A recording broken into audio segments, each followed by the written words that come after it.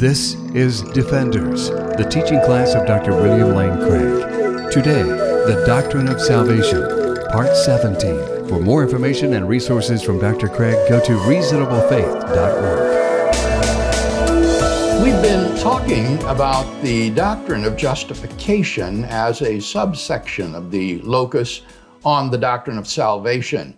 We spent the lion's share of our time talking about the nature of justification as a legal act on God's part, whereby He declares us righteous. Since this is the center of the debate over justification, it's appropriate that we should have spent most of our time here.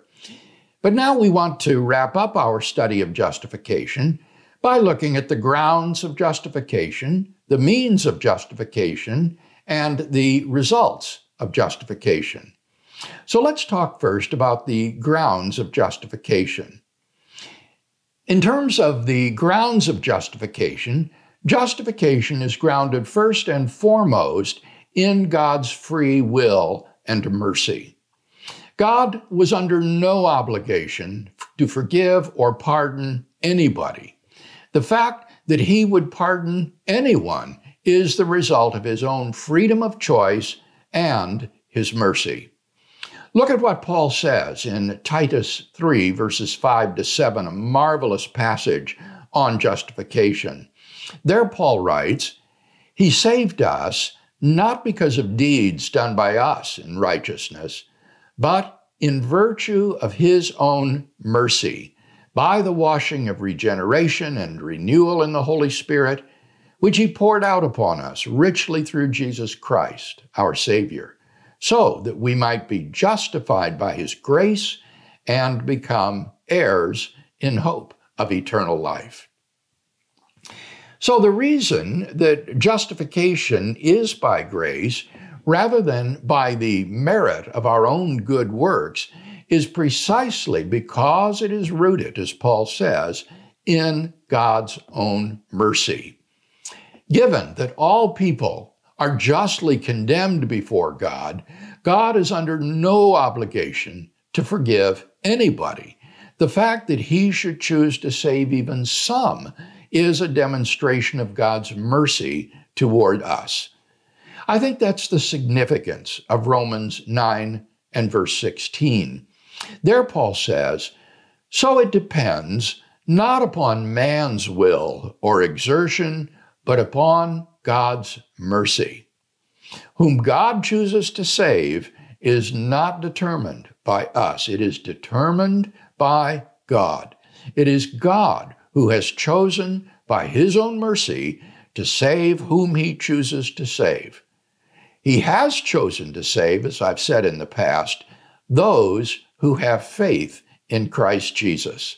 So, fundamentally, the justification that we experience is rooted in God's free will and mercy. But this isn't to say that God simply blinks at sin, that He just cancels people's sin. Rather, there is an atoning sacrifice for those sins that makes the extension of His mercy possible. So, secondly, the grounds of justification are the atoning sacrifice of Jesus Christ.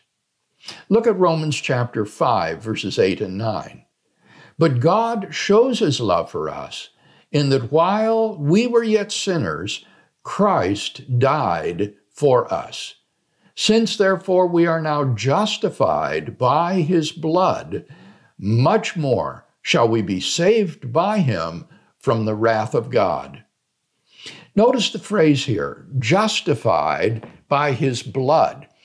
The word blood here is a metaphor for the death of Christ, that atoning sacrificial death.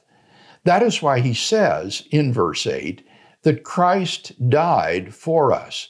The ground of our justification lies in that self-sacrificial atoning death of Jesus Christ on our behalf. Look also at what Paul says in Galatians 3, verses 11 to 14a. Paul writes, "Now it is evident that no man is justified before God by the law, for And then he quotes the Old Testament prophet Habakkuk, quote, "He who through faith is righteous shall live," end quote.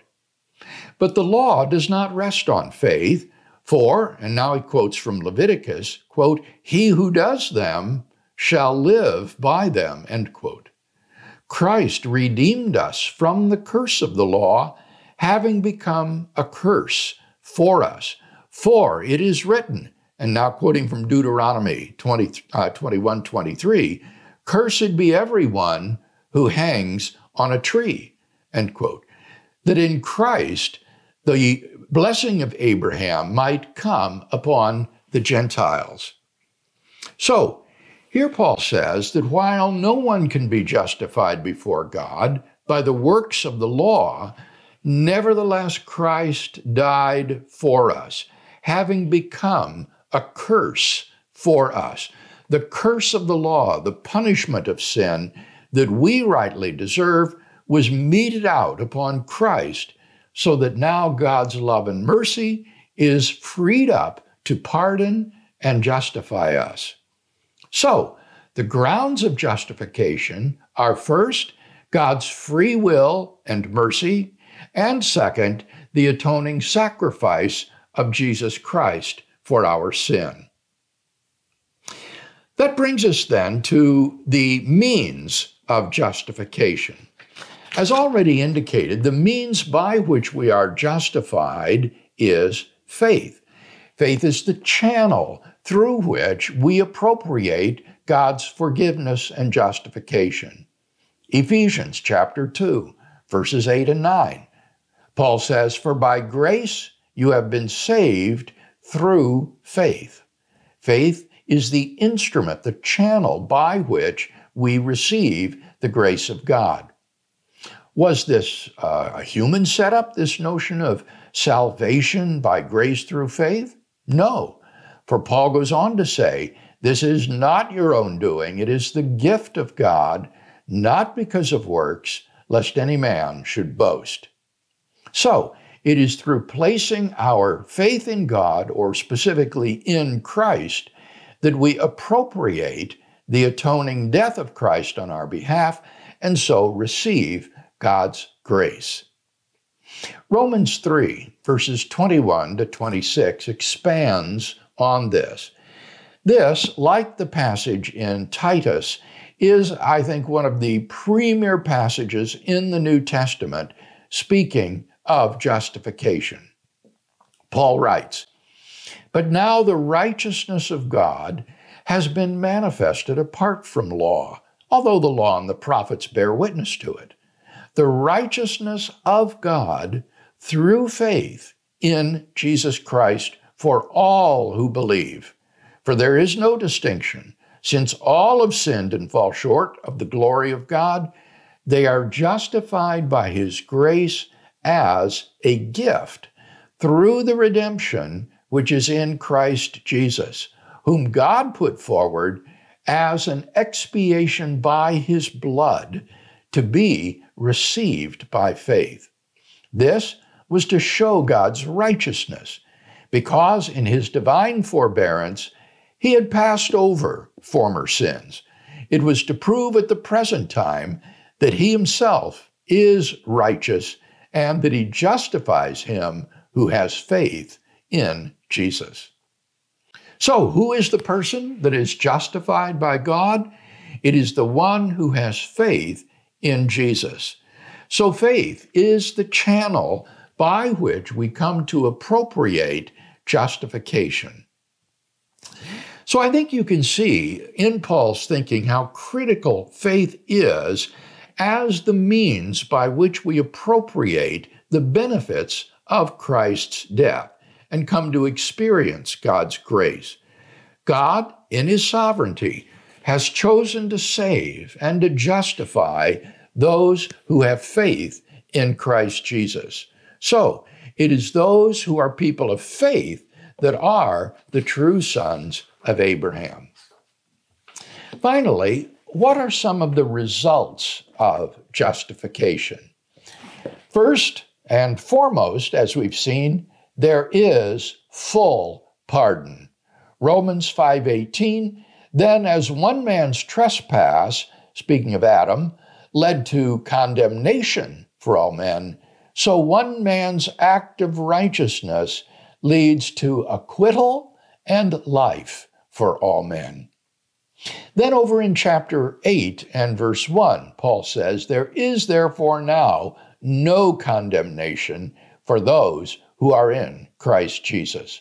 For those who are united with Christ by means of faith, there is no condemnation. Rather, there is full pardon for our sins." Second, we are adopted as God's children. In Galatians chapter 4, verses 4 and 5, Paul says, "But when the time had fully come, God sent forth his Son, born of a woman, born under the law, to redeem those who were under the law, so that we might receive adoption as sons." So, insofar as we are in Christ, we are adopted by God into his family as children of God, and therefore recipients of all the promises that God gives to those who are his sons and daughters. Thirdly, we become heirs of eternal life.